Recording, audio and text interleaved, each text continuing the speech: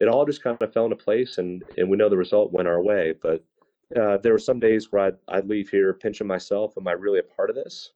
And there were some days where I felt like I was meant to be here at this time. It really felt like everything in my life was going to collide that week. And again, the nervousness of if it doesn't go great, but it went great. And, I find myself at Davis Love's Hall of Fame induction ceremony a year later because it went the way that it did. So it was a dream. It was an absolute dream. In 1744, the first golf club with a definite proof of origin was the Company of Gentlemen Golfers who played of Leith, now called the Honourable Company of Edinburgh Golfers who play at Muirfield. It was that year when several gentlemen of honour, skillful in the ancient and healthful exercise of the golf, petitioned the Edinburgh City Council to donate a silver club for their annual competition on the Leith Links. The winner of the competition was declared Captain of the Golf for the year, and a silver ball with the date and the captain's name inscribed upon it was attached to the silver club. Thank you for listening to the Silver Club podcast.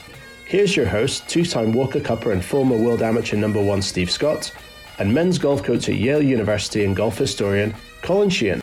All right, Colin, we are back with another Silver Club podcast. How's it going? Beautiful.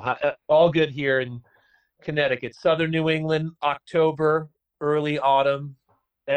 One day after another is a blissful golf day. Blissful. Now, that was how blissful did the fall season finish up for the Yale Bulldogs? It wasn't as good as we had hoped, but we did go 8-2 against the conference. We beat everybody we beat the other 7 schools at least once. I think I spoke to you obviously when we were in Old Town. We had an okay tournament, not as good as last year. Still love that course even more. Had a beautiful weekend for the McDonald Cup at Yale. Mike Hughes from Brown, who's a tough critic. He doesn't give out compliments easily. He said on the Friday night after the practice round, that's the best he's ever seen the Yale course look. So I definitely want to give a shout out there. And nice. Boys played okay. Minnesota ran away with it. By the way, Angus Flanagan, who I think should be getting some Walker Cup look for the next cycle. He's an English golfer. Angus, that's a great name. That's definitely an overseas name. I know. He's got a Scottish first name. He's got an Irish last name, and he lives in England. So he's kind of like this cool hybrid. But he's playing great golf. He won our tournament. The Gophers won as a team. And then we finished the fifth and final tournament was at Maidstone. The club, like Old Town, has just very recently opened themselves up to a college tournament. This is the first year they had it. Next year it's going to have a stacked field, but the golf course, anyone who thinks that Maidstone is a pushover, because it used to be the kind of short little, it used to be closer to Country Club of Fairfield in terms of like, it was in that category of sub 6,500 yard courses. Well, it's now about 6,700 yards, and there's tight mow everywhere. And you play it in October when there was a good 20-mile-an-hour wind up, and it was closer to the massacre at Maidstone. That sounds like the real deal there. You are not. No one is playing Maidstone these days and leaving the property thinking they were shortchanged a challenge. Oh my God, I've always loved that place, and I always used to rank it extremely highly on my sort of personal kind of charm, index. I used to sort of kind of associate it a little bit more with the Somerset Hills of the world and myopia, when in fact, like, oh my God, it's the guys played Shinnecock. They played National the day before the practice round, and then during the practice round in Maidstone, they were like, oh my God, this course is significantly harder, which I was sort of shocked to. Wow. But just it's penal, there's more trouble, there's more hazard. Greens are smaller, fairways are narrower, there's out of bounds, but I have eternal appreciation for Maidstone. Well, it sounds like the boys at Yale, they struggle to play some great golf courses. I mean, you sign up to play for Colin Sheehan, you're going to play pretty awesome venues. Speaking about awesome venues, we got in the Silver Club Golfing Society events, we got to play Quaker Ridge on the 2nd of October. Then a week later, We were at the Old Town Club in Winston-Salem, 1939. Perry Maxwell, redone by Corin Crenshaw 6 years ago. Spectacular. We had an epic day there. Perfect weather. It was just a very special time. Getting prepped up for our last few events on the Silver Club, and going to Ford Plantation near Savannah, and then flying out west to Pasatiempo for a one-day out there. So before our Silver Club Championship at Champions Retreat. So we've got some great golf coming up ourselves before it gets a little too cold to do so. But talking about, as it gets cold, how does your team work right now? I mean, is there much practice at all? What do they do? Or are they just burying their heads in the books right now? Yeah, we're in fall break right now. I think I may have mentioned it. They affectionately refer to sort of the midterm era time of the year when the season's winding down. They're just sort of about classes. They call them. They say they're getting dunked on. They were running on fumes at Maidstone. We missed. We had 2 Monday, Tuesday tournaments this fall, which we almost never do, and just going pedal to the metal to start the year. They're done. They're gonna start working out. They're gonna take advantage of these still beautiful days, but they're sort of the intensity of their obligation as golfers is dialed way down. All golf at this point is really for pleasure until for another month. 3 weeks, and then we have this beautiful indoor facility. I know it's you don't want to oversell an indoor facility to anybody, because I don't think in Gainesville they're selling their indoor facility as a recruiting advantage. Yeah, University of Florida. I got to go down there recently, and we had the 50th annual Gator Golf Day. Coach J.C. Deacon was a gracious host. We had an awesome time. Got to see some of the Gators of the past. Got to chat with my former coach, Buddy Alexander, the 1986 U.S. Amateur champion, 1987 Walker Cup team member. He was a great coach to learn from, and he always had a lot of wonderful ways to teach us to practice. That was really cool. Saw Billy Horschel there. Bob Murphy was there from the Golden Era. Gary Koch. By the way, I mean, I don't want to get too nerdy about, if you're going to shout out U.S. Amateur wins for players, you can't roll past Bob Murphy, 1965 Southern Hills stroke play era, the amateur champion right there. That's keeping it pretty classic. Yeah, the Florida Gators they've had a tremendous squad. Seems like every year. And Coach J.C. Deacon, I believe he's in about his 4th season now as the coach, and he's a Canadian. He's actually a great player in his own right. He played in the Canadian Open this last year. He Monday qualified for it, and was the Florida State Amateur Champion back in 2018. So Florida Gators have a great guy at the helm, and assistant coach Mark Leon's no slouch either. So, really cool to get down there. Went to the Auburn, Florida game in the swamp there. The Gators snuck one out by, I think, about 10 points, and just forgot how electric it was. Before we go and get to our podcast today with Chandler Withington, the head professional at Hazeltine, I wanted to just, this is really the end of the golf season, and there's a tradition in the Outpost Club that has rung true. How many years is this? 12, 13 years now?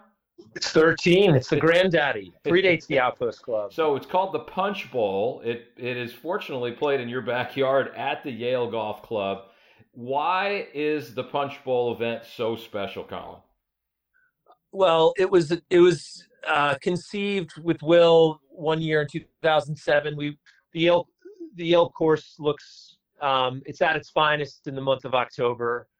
Golf is at its finest in the month of October in the Northeast.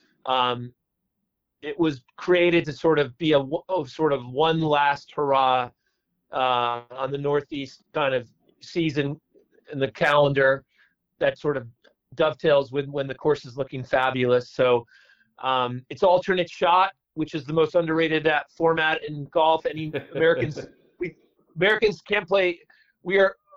we cannot play enough alternate shot. People love it. And so we had 126 golfers. The course is going to be fabulous. Playing eightsomes and maybe even a tensome, right? 4-ball eightsomes in the morning. Yeah. By afternoon, 5-ball tensomes, stable for points double after lunch. And in some ways, it's a celebration of the 9th hole. So the 27th hole of the day, the last hole of the tournament is 9th hole, and we kind of modify shotgun the groups on the front 9 on the first 8 holes, and we roughly time it so that everybody in the field has to play 9 in front of everybody else. So you have to hit a quality shot to a pin behind the swale with an impatient audience, and if you don't hit a good shot, you get booed. And it's honestly that 20 minutes, half hour is the best half hour at any club event anywhere in golf. Trying to hit that shot, and it's just such a fun thing to have. There's so much enthusiasm for it. I love seeing everyone who comes back. We have probably 30 caddies out there. It's looking like we're going to get a good day, even though it's going to rain a few days prior. I just love showing off the course when it's just in perfect shine. Yeah, it's one of the greatest scenes in all of golf. That 27th hole. I mean, you can picture kind of towards sunset, and you have the punch bowl there, and people, they've had a few libations throughout the day, and there's about 100 players that hit this one shot, and a lot of them flat out choke because they're hitting really for the first time in front of this many people, and they are so nervous. And there's no practice swing, so that's kind of keeps things moving. If you take a practice swing, you get heckled and you get your ball kicked off the tee. And it's one of the coolest scenes. It's what lured me into being a part of the Outpost Club, and it's just the greatest scene. And the Golfer's Journal, and any of our listeners out there that get the Golfer's Journal, they did a really cool piece on it in their volume number 8 recently. So if anybody out there gets the Golfer's Journal, check that out. They did a really cool piece on this very event, the Punch Bowl. But Steve, you passed the audition. You came and visited us, was a spec visit, just getting to know each other. You're more famous than any of us.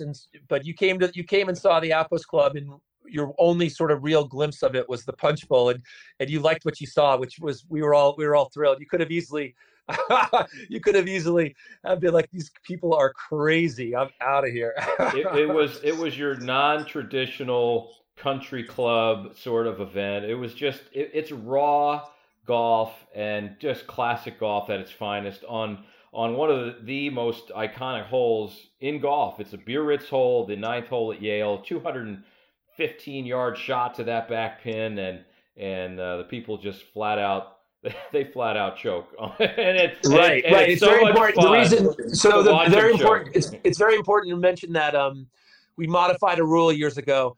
It's alternate shot all day long until the last hole. And I think one year we thought we would, only half the people would hit, and then everyone was like, I got to hit the shot. So it's the only hole where both players in the team tee off, and it comes with the kill shot. That's the other thing I love is no matter where you are in the standing, an ace is a walk-off win. So it's kind of exciting because it's not just a formality that people get on the tee and they're just hitting in their, down the field in the middle of the pack. No. They have a chance to just end it right there in front of 100 people. And one of these years, someone's gonna make an ace, and it's gonna just be pandemonium. It's just one of the greatest scenes. And yeah, nobody's made the ace yet, but you'll have to get that one on video if they do.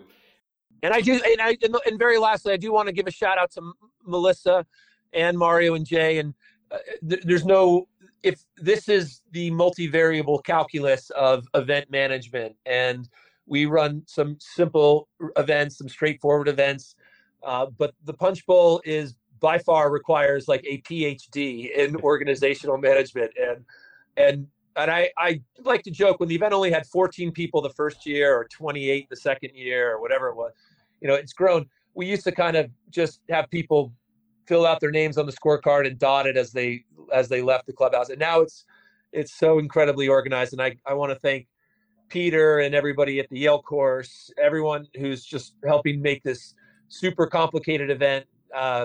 Ray and Vinny, the starters, everyone involved in the organization of it. It's in some ways, it's almost, we kind of affectionately joke that it's too well organized. It's gone corporate. It's you actually know your starting hole, like in the morning, like that was unheard of in the old days. Our event team at the Outpost Club, like you said, Mario and Melissa Belomo and Jay Freitag and the whole squad. I mean, they do a tremendous job. They've helped build the Outpost Club up to what it is, and supported the vision that you and Will and Quentin have put together. So kudos to everyone involved. Check out the Punch Bowl. It is awesome. All right, but before we get to our podcast with Chandler Withington, I wanted to say we couldn't have this podcast without the help of the Silver Club Golfing Society. Our golfing society has grown leaps and bounds throughout this year. Our first year in existence, we've had some great events at some world-class courses. I'm talking to people every day. We're building up this membership one by one, and we have just a fantastic group of members already on board with the Silver Club. So if you want to get on board with the Silver Club, check us out on the web at silverclubgolfingsociety.com or silverclubgs.com. We're also on social media at Silver Club Golf on Instagram and Twitter, and we're also on Facebook too. Can't let this moment pass without thanking our sponsors of the Silver Club Golfing Society, the Dunhill brand, Club Champion, Blast Motion, Global Golf Post, Torch Eyewear, Links and Kings, and Turtleson. And remember, all the members that play in a Silver Club Golfing Society event this year will get their name put in a raffle, and you'll have the opportunity to win a trip of a lifetime over to Scotland with a friend of yours to the Dunhill Links Championship in 2020 to be a part of the whole VIP experience over there and check out some of the greatest players who ever played the game on the greatest venues of the game, St. Andrews, Kingsbarns, and Carnoustie. So very, very cool gift from our friends at Dunhill. If you want to play some of the best golf courses around the country and hit shots that matter, then the Silver Club Golfing Society is something you need to check out. All right, let's get to our guest this week, Mr. Chandler Withington, the head professional at Hazeltine National. It is a wonderful day here on the Silver Club podcast. We have head professional at Hazeltine National Golf Club, Mr. Chandler Withington. Welcome to the Silver Club podcast. Yeah, Steve, nice to talk to you, Ken, and thanks for having me on. Well, this is the timing of this, really. We're both PGA members, and the PGA annual meeting is coming up here in early November, and we're just going to talk to one of the best PGA professionals in the game today. He's got lots of great stories, specifically about the 2016 Ryder Cup that we're going to dive into soon. But really, Chandler, talk to us a little about how you got into the game of golf. I'm always enthralled of how people get into this great game that we all love. Yeah, well, I think as PGA professionals, that's the question we ask a lot of people. So, I mean, I was just playing with two youngsters this morning, asking them the same question. That's usually where I start. For me, I didn't grow up in a golf family, meaning that my parents didn't play or anybody in my family didn't play. I grew up playing baseball and hockey growing up in New Jersey, and we were down in Hilton Head, South Carolina in the spring of '92 on a spring break, and we were actually staying with a family on Harbor Town the week of the MCI, and the tournament's going on right in the backyard, and all my cousins from Atlanta were way into golf, and they're trying to get me to go out and watch golf. And people have to kind of remember that in 1992, it was not, Ricky and JT and Rory. It was an older game then. And in my opinion, it was just, older men who dressed poorly, we went out and watched golf. And I think once you see live golf in person, especially seeing somebody hit a driver out of sight, that just kind of captivated me. And this was back in the era of persimmon woods and metal spikes, and just, it had a presence like no other sport. And I loved how close you could get to them. And so I watched the whole weekend, and a younger player at the time ended up winning that weekend. And that was what made me want to play, honestly. I came home and started VCRing tournaments and looking for that player that won that week, who was Davis Love. So that was my intro to the game, and made me want to get into it, and, started from there and into caddying.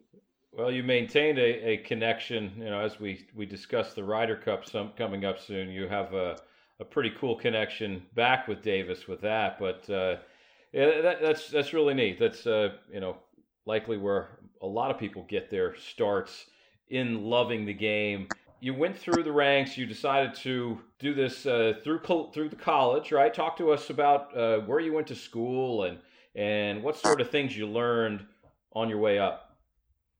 Yeah, I was just talking to a young man this morning who was at the Nebraska PTM about my road through it and what does that look like.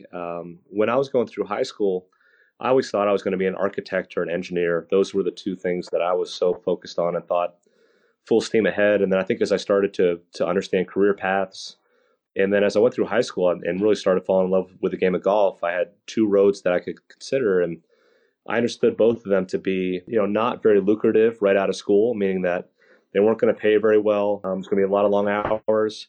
So which one would I enjoy more? And I chose my office to be a golf course. So I went to Campbell University. Somebody had introduced me to what the PGM concept was. I had gone to golf schools in Pinehurst, so I was familiar with that part of the country. And off I went. And I was a player that I couldn't break 90 when I went to school, so I was kind of behind. I knew that I would have to pass the playing ability test at some point. So for 4 years, it was classroom and golf and sometimes not the classroom and just trying to play the game as much as I could and catch up.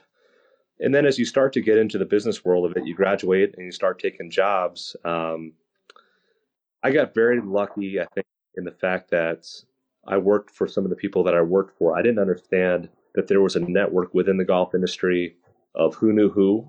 I thought it was more of just what I did responsibility-wise, how many lessons I taught or et cetera. You and I got very lucky to work for the same person. Greg Lechner had such a shape on my career. But when I met Greg, I didn't understand that he was a former assistant at Oakmont Country Club in Pittsburgh, who he worked for. I didn't understand any of that. So luck was a big part of it. My career timing was a big part of it. No one gets to the top alone. I had a lot of help throughout the years, and I got some breaks and was just fortunate enough to just get my foot in the door at the right time at some of the right places, but then take a lot of help when I got there. A lot of people helped me get here. Yeah, that we certainly don't make this ascension to being a head professional at the type of club that you're at without a lot of help.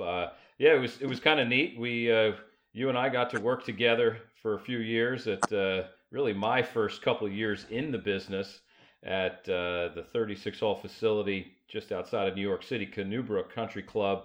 Maybe one of the greatest training grounds for an assistant professional. Extremely busy, about 1,000 members. Felt like about 1,000 tournaments a year. Members coming through the golf shop was a highly lucrative shop with a lot of turnover and certainly learned a lot. And then you moved on from there. You worked at you moved up the ladder with this networking you're talking about. Became the first assistant at Merion Golf Club, the famed Wicker Baskets of Merion. Talk to us. What was it like working for not only Scott and I, another great PGA professional in our industry, but at the venerable Merion Golf Club, where so much history was made. Ben Hogan, 1-iron. Merion was a special 6 years of my life. We were just talking about it last night. My wife and I celebrated our 10th anniversary last night. And so when I arrived at Merion, I was single. And when I left 6 years later, I was married with a daughter and headed to Minnesota. So, but to the points that you made, you never knew who would show up there every day. So you really had to be on your toes. And you knew the expectations were high because so many people went for that visit to a place like that. You didn't really have any days off. And I love that. I love being on the edge of my seat and just not knowing what tomorrow was going to bring, but just always being ready to talk about the history of the game, the history of the club, and making sure that people understood the experience that they were getting. And people came from all four corners of the world to play a place like that. So it was a great stage to be on for 6 years. We had a Walker Cup go through during my time there. I know you played in one of those, a few of them maybe? A couple. And I love the Walker Cup is the one event ever since being involved with it that I don't miss going through. It's in the States. I'll try to make San Diego 23, but the Walker Cup was such a special event. And then I left right before the U.S. Open was coming back, which it hadn't been in about 30 years. So it was a significant 6-year stretch for a course like that. And now for what they've gone through a recent renovation, they treated me like family, and so many of them are so close to me, and stay in touch with so many of them. But that was a special 6 years, more of just, I think, what I left with a family of more than just what the golf was about. What's maybe a cool story that somebody came through Marion and like you said, a lot of people, a lot of well-known people probably came through there and got a chance to play and not hit a mulligan on the first hole either. You couldn't do that, I know. So yeah, I'll tell you. In 2011, I think the big controversy for Marion heading into 2013 with the U.S. Open was, is this golf course going to hold up as a major championship? It's going to play under 7,000 yards. How's that going to work with the way that the modern game is played? So for years, people would pass through and predict, are the guys going to shoot 58 or 59? In 2011, Aronimink was hosting the AT&T tournament in July. And I think it was on a Saturday night of the tournament, beautiful July summer night, about 8 o'clock. And I was standing right behind the first tee. And a couple things don't happen at Marion. One, you don't wear denim there. And two, you don't ride on a cart. But as I turn around, standing right behind the first tee, I notice a guy who looks just like Nick Faldo driving up in a cart in T-shirt and jeans. And he drives right around me, and he drives right down the middle of the first fairway. And I think I was standing there with Bill Davis at the time, and he kind of looks at me like, I think you better go get him. So I drive down the first hole, and I see Nick has parked himself across the street on the middle of the fifth hole. And I pull up alongside Nick, and he looks at me and says, "Oh, hello there, I'm Sir Nick. How are you?" I said, "Hi, Nick." He says, "Right, we're just having a look around at Aronimink, and we thought we'd pass over here and have a look around, and my, oh my, are they going to set the records here?" And I said, "Which ones are you talking about, the high or the low?" He goes, "So if Johnny's 63 is going to come to an end here, I'm afraid they're going to shoot 58 here." And then I said, "How do you figure?" He says, you can't have a U.S. Open under 7,000 for these guys anymore." And I said, "Well, it's a very deceptive yardage. We have 2 par 5s. We have 4 very short 4s. We have 4 to 5 very long 4s. We have 3 very long par 3s, and we have 1 very short one. So it's a very deceptive yardage. And we're going to do a lot with the golf course between now and 13. Fairways will be coming in. A couple of new fairway bunkers will be coming in. And I think by the end of it, it'll play as tough as everything else that has ever been played for a major." And I think he had one good quip. I said, Gary McCord and Costas and Baker Finch were over here earlier in the week. And I said, "Finchy said even par will be a pretty good score." He goes, "Well, if you're reading Baker Finch, even par is a really good score." Oh. Yeah, but it was pretty funny. But I said, "Nick, when was the last time you played here?" He goes, "Oh, I've never played here." I said, you need to play here a few times to really understand what makes this place tough. They're out of bounds, just off the fairway on 3 or 4 of the holes. And it makes you feel uncomfortable with all the blind shots in a way that most places can't. And Justin Rose won it 1 over. So it almost goes to show you what is harder for these players in the modern day, that a player like Nick Faldo would just immediately assume because of the number that they're going to shoot the lights out. But Patty Harrington, I remember telling me that he goes, "I'd much rather play a 500-yard par 4 with a pin in the middle of the green than to play this hole here at 310 with a pin tucked right. I'll make way more birdies on the 500-yard par 4." And it's indicative of maybe how we're building golf courses and maybe how we defend. There's just not enough land out there, and you cannot. Proof positive. Erin Hills was just one of those type of golf courses where you can't make it long enough, and these guys are still going to shoot as many unders they want. But moving on, you ascended the ranks at Marion as the first assistant. It's certainly a position that most anybody who's an assistant professional, you would think that that's the perfect spot to jump off from to a great job. And it turned out to be so for you.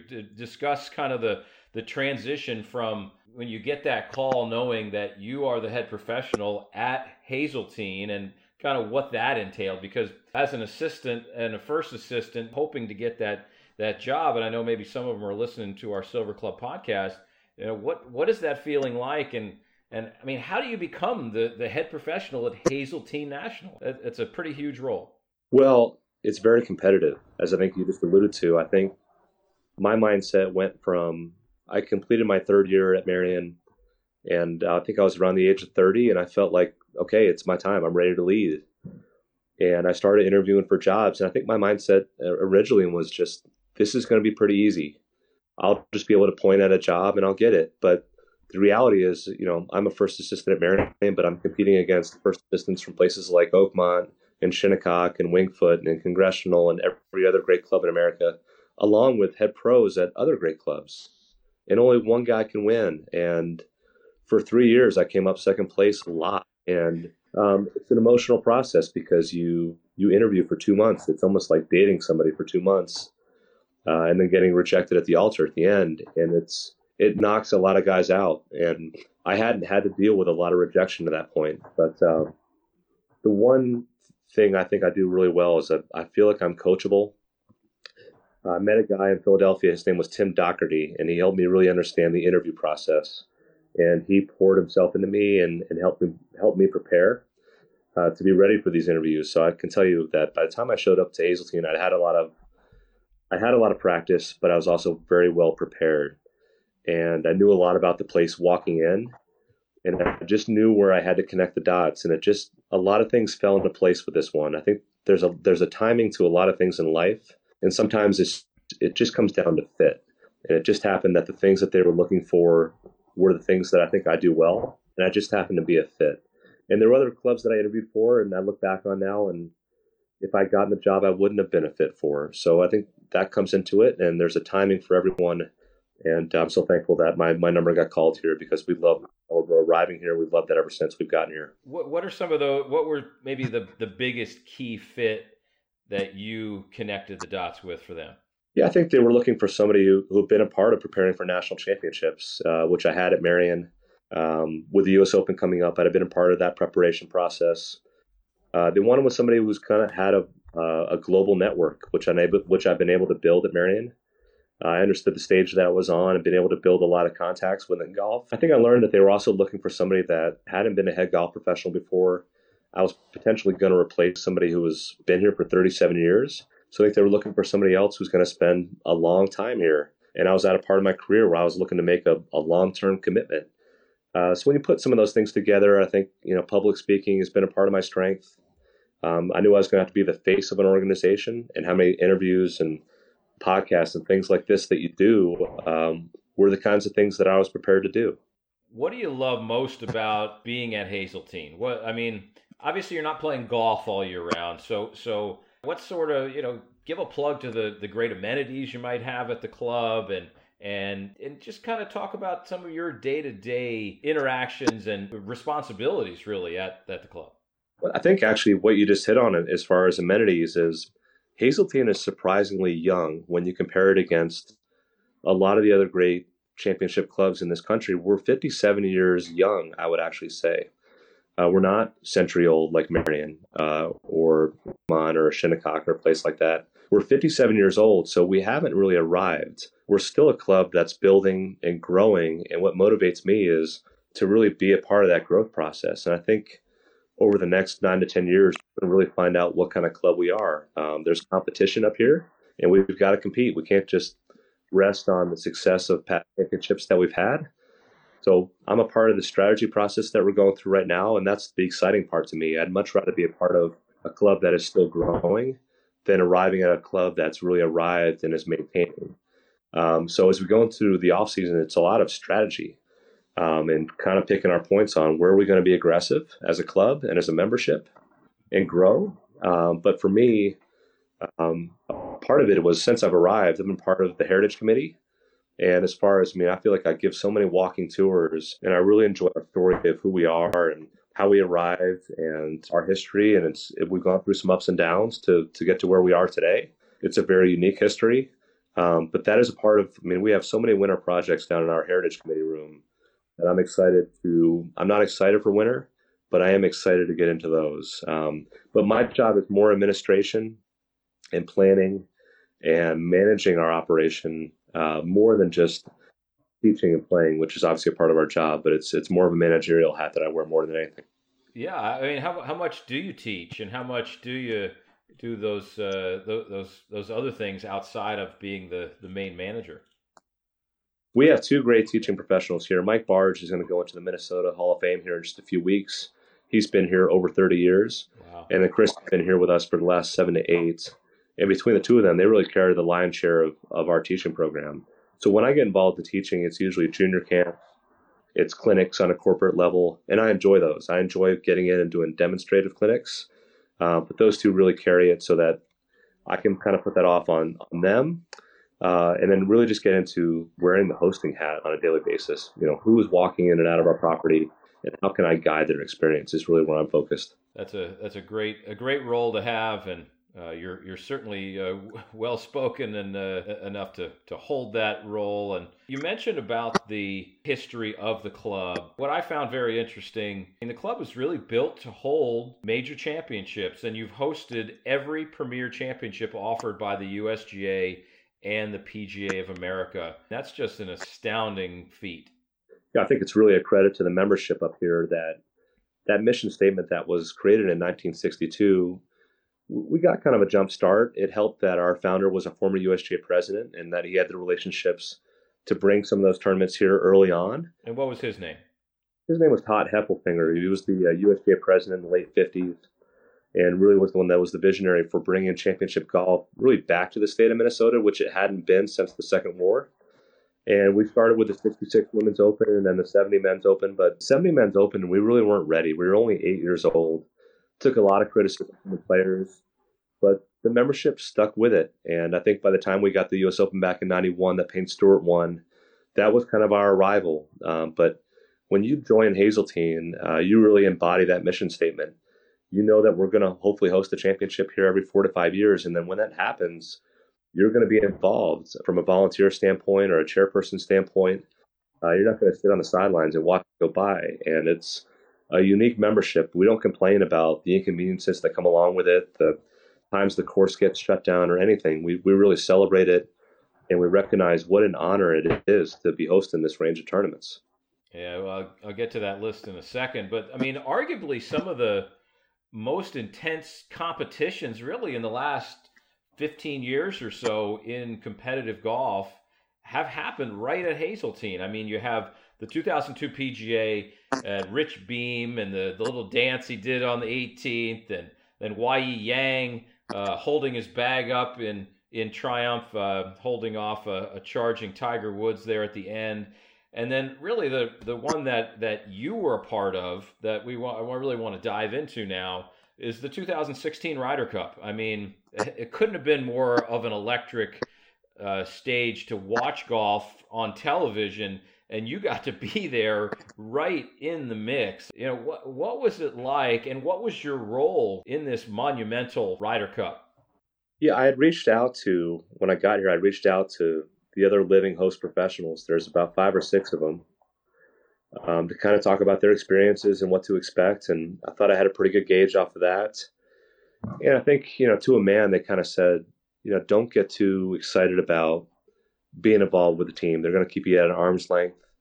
You don't get too involved with it. So don't get your hopes up too far there. And that was my expectation going into it. And as we talked about earlier in this podcast about who my hero was as a kid, when I was at Seminole as a caddy, Bob Ford knew that I never met Davis Love. So he made sure that got arranged. And I was nervous about it because, I know so many people that when they get to meet their heroes, it's not a great experience. But Davis could not have been any nicer to me. And to get to know him a little bit before they named him captain here helped. But I remember sitting in my office late February of 15, and we were waiting to find out who the captain was going to be. And we're speculating maybe they get Azinger out of retirement. If you recall, after they lost the Ryder Cup in 14, they formed the task force. And the whole mission was, how do we put this thing back on the rails? Because Azinger was the previous only winning captain from 2008 at Valhalla. Correct. So there wasn't a deep list of guys for them to go through. And I wasn't even considering Davis. I knew the history. In 90 years of Ryder Cup, no losing captain for the United States has ever gotten to do it twice. So that we'll just kind of write that one off. But I remember sitting in my office when I got the text from a friend that said Tim Roseford is reporting that they're going to name Davis Love as captain on Monday. And it was snowing outside. I was the only one in the clubhouse that night. I remember looking at that text for like 15 minutes with a mix of excitement this is going to happen with a mix of, oh my God, what if we don't win? So that always sticks in the back of your mind as you go through this whole process is I'm getting to go through this with my hero. How can I help him and the team prepare? And my mindset immediately switched to how can I help? And my family had given me the last 20 years of Ryder Cup on DVD. So for the next 2 months, I spent a lot of time in my basement watching old Ryder Cups and trying to pick out things from past Ryder Cups on why do we win or lose? And is there anything that I can help the team with as far as when they get here, as far as how we set up the golf course? So there were a number of things. I won't go into further detail on it, but there were a number of things. And then, Davis hired a group called Scouts Inc. It's a group of 3 guys out of DC. And together we started crunching numbers on our golf course and on players that would be well suited to play here, pairings that be well suited to play here. What if the weather conditions are one thing or the next? But it all just kind of fell into place, and we know the result went our way. But there were some days where I'd leave here pinching myself, am I really a part of this? And there were some days where I felt like I was meant to be here at this time. It really felt like everything in my life was going to collide that week. And again, the nervousness of if it doesn't go great, but it went great. And, I find myself at Davis Love's Hall of Fame induction ceremony a year later because it went the way that it did. So it was a dream. It was an absolute dream. That's spectacular. You got to share one nugget here or there of your involvement. We'd love to just hear something, like, you ran into Tiger in the bathroom or you did whatever. I don't know. Well, there's so many things to talk about with the Ryder Cup. Things that I think that just kind of lined up throughout that week. I think one thing that was pretty magical that a lot of people forget about, when you think back to the 2016 Ryder Cup, is that we lost Arnold Palmer on that Sunday night. I was riding around with my family, and my wife was dropping me off right outside the golf shop, and I was trying to get to a meeting with all the chairpersons. This was Sunday night before Ryder Cup week started. And Davis was sitting on the wall right outside the golf shop. So I pulled up right outside and I got out of the van. I knew what he was doing. He was calling the players that weren't making the team. So I got dropped off and I sat there next to him as he made the calls for the last 2 players. And then we came inside and he was going to announce that he was going to pick Ryan Moore as the last pick. And he was going to do that on halftime of the Sunday night football game. So we had a backdrop all set up right outside the locker room. And I went into the ballroom, and the PGA brass and Pete Mavakwa and Derek Sprague were up there greeting the crowd, and I was waiting to watch the announcement with the rest of them. And as I was standing in the back of the room, a member puts his phone right in front of my face, and it's a tweet that says, "Golfing legend Arnold Palmer has just passed away at the age of 87." And it's like, we're getting ready to start this big week, and probably the biggest name that's living in this game has just passed away. So Julius Mason kind of caught me in the hallway outside, and live from the PGA, live from the Ryder Cup, Rich Lerner was going to come in, and they were going to start the show in about 30 minutes. And that all was happening, and Davis ended up not making the announcement. 1 was too emotional. 2, the news was breaking, and Rich Lerner ran a 5-hour show that night, which was awesome. He had this purple binder. It said Pennzoil on it, and they were prepared for Arnold's passing. It just so happened to be that night, and he ran a show. It was just so impressive. And I sat on the set and watched Mark Rolfe, and I think it was Frank Nobilo, and I think maybe Brandel was a part of it. Awesome show. And we came in that next morning and covered the life of Arnold Palmer for 2 days. And the Palmer family sent up Arnold's bag from when he was captain in 1975 at Latrobe to sit on the first tee for that Friday morning. Both teams were honoring Arnold, but that bag sat up there for the first matches, and America goes out and sweeps a session for the first time since Arnold was captain in 75. And wow. That was all a pretty good feeling that it was going to go our way that week. I mean, it got tight going into Saturday morning, and then Saturday night, and then into Sunday morning. But I feel like Arnold kind of washed over us on that one, and the whole golfing world got to go celebrate his life 2 days later once it all ended. So that was a great start to the week. If there was ever a time for a guy like that to go, it happened at the right time, and it's a great part of my memory for sure. Yeah, it's a very interesting point to that whole week, and I'm sure it gave many players a lot of motivation as well, and knowing that Arnold was in a better place now, and but yeah, that just yeah, spectacular. Obviously, then the celebration and the U.S. team wins, and you get the chance to potentially do that again in 2028. You guys at Hazeltine are slated to host the Ryder Cup that year, and you've got a few other ones in between that as well. The 24 U.S. Amateur, and next year you're hosting the U.S. Junior Amateur as well. So this is a really busy time outside of your day-to-day responsibilities at Hazeltine. Well, yeah, it almost feels like in the time that I've been here, it feels like preparing for these championships is a part of our daily responsibilities. From the time that I arrived here, we've been preparing for Ryder Cup. So as soon as that was done, we prepared for the Women's PGA, which was just here this last summer, and into the junior boys and amateur. And it is a great part of the job. We can't lose sight of the members in the midst of all of this. But I love it. I'm excited for these families to get up here next summer. We know how impactful it is. I'm sure you probably played in some junior amateurs. My prediction is that I think between the junior boys in 2020 and the U.S. Amateur 24, that you'll see 3 players between those two events that will return here in 2028. In 2006, Ricky Fowler and Dustin Johnson played here, and then 10 years later, we're back for a Ryder Cup.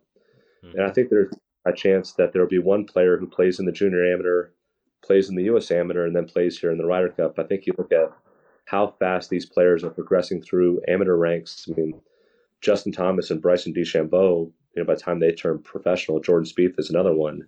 To the time they play in their first Ryder Cup is a 2 to 3 year span. So we don't know who it's going to be, but we're excited to see who it's going to be, and it'll be a great path right back up to 2028 again. And I'm just curious to see where the Ryder Cup in the game of golf is, and I'm sure it will look dramatically different than when it was here in 2016.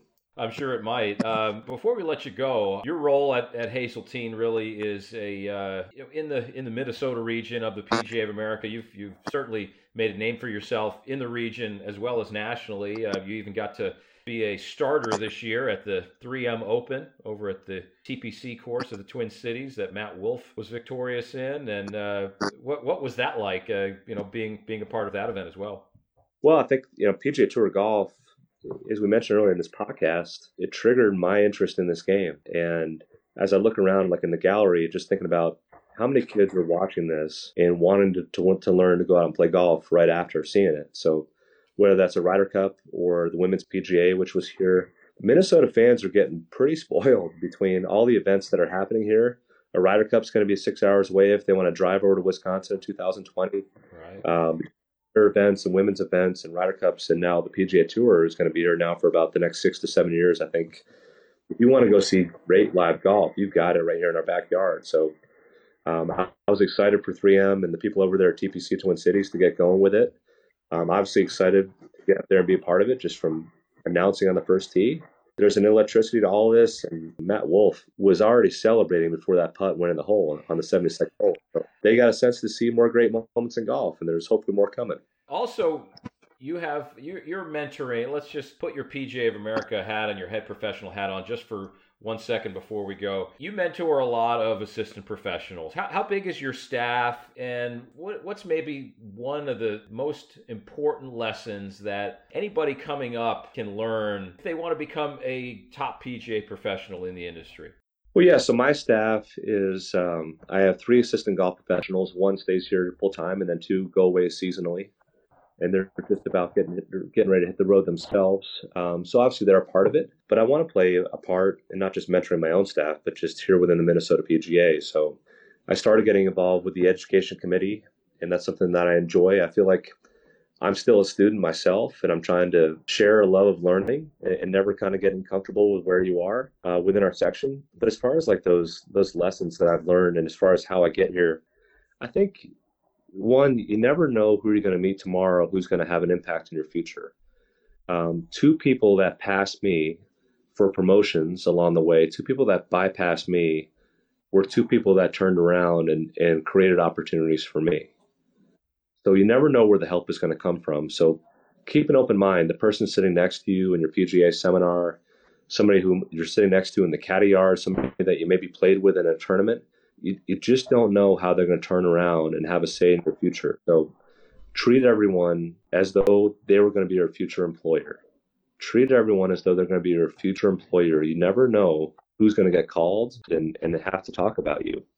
But if you treated everyone as though they're important and you can put your head down on the pillow at night and not have a worry about who's going to get called about you, you're in a good place. It's not just the people on your resume that they're going to call. They're probably all the people from your deepest, darkest reaches of your past, for information on you. And if you've done a good job with that, you'll be just fine. But there is a lot of luck and timing. And I think you just need to understand about who you surround yourself with, and think about the moves that you make in your career. I would say in our industry, it's probably more important about who you work for than what you've done. And I think that's where I think I've been lucky in my career. I've gotten to watch a lot of great people.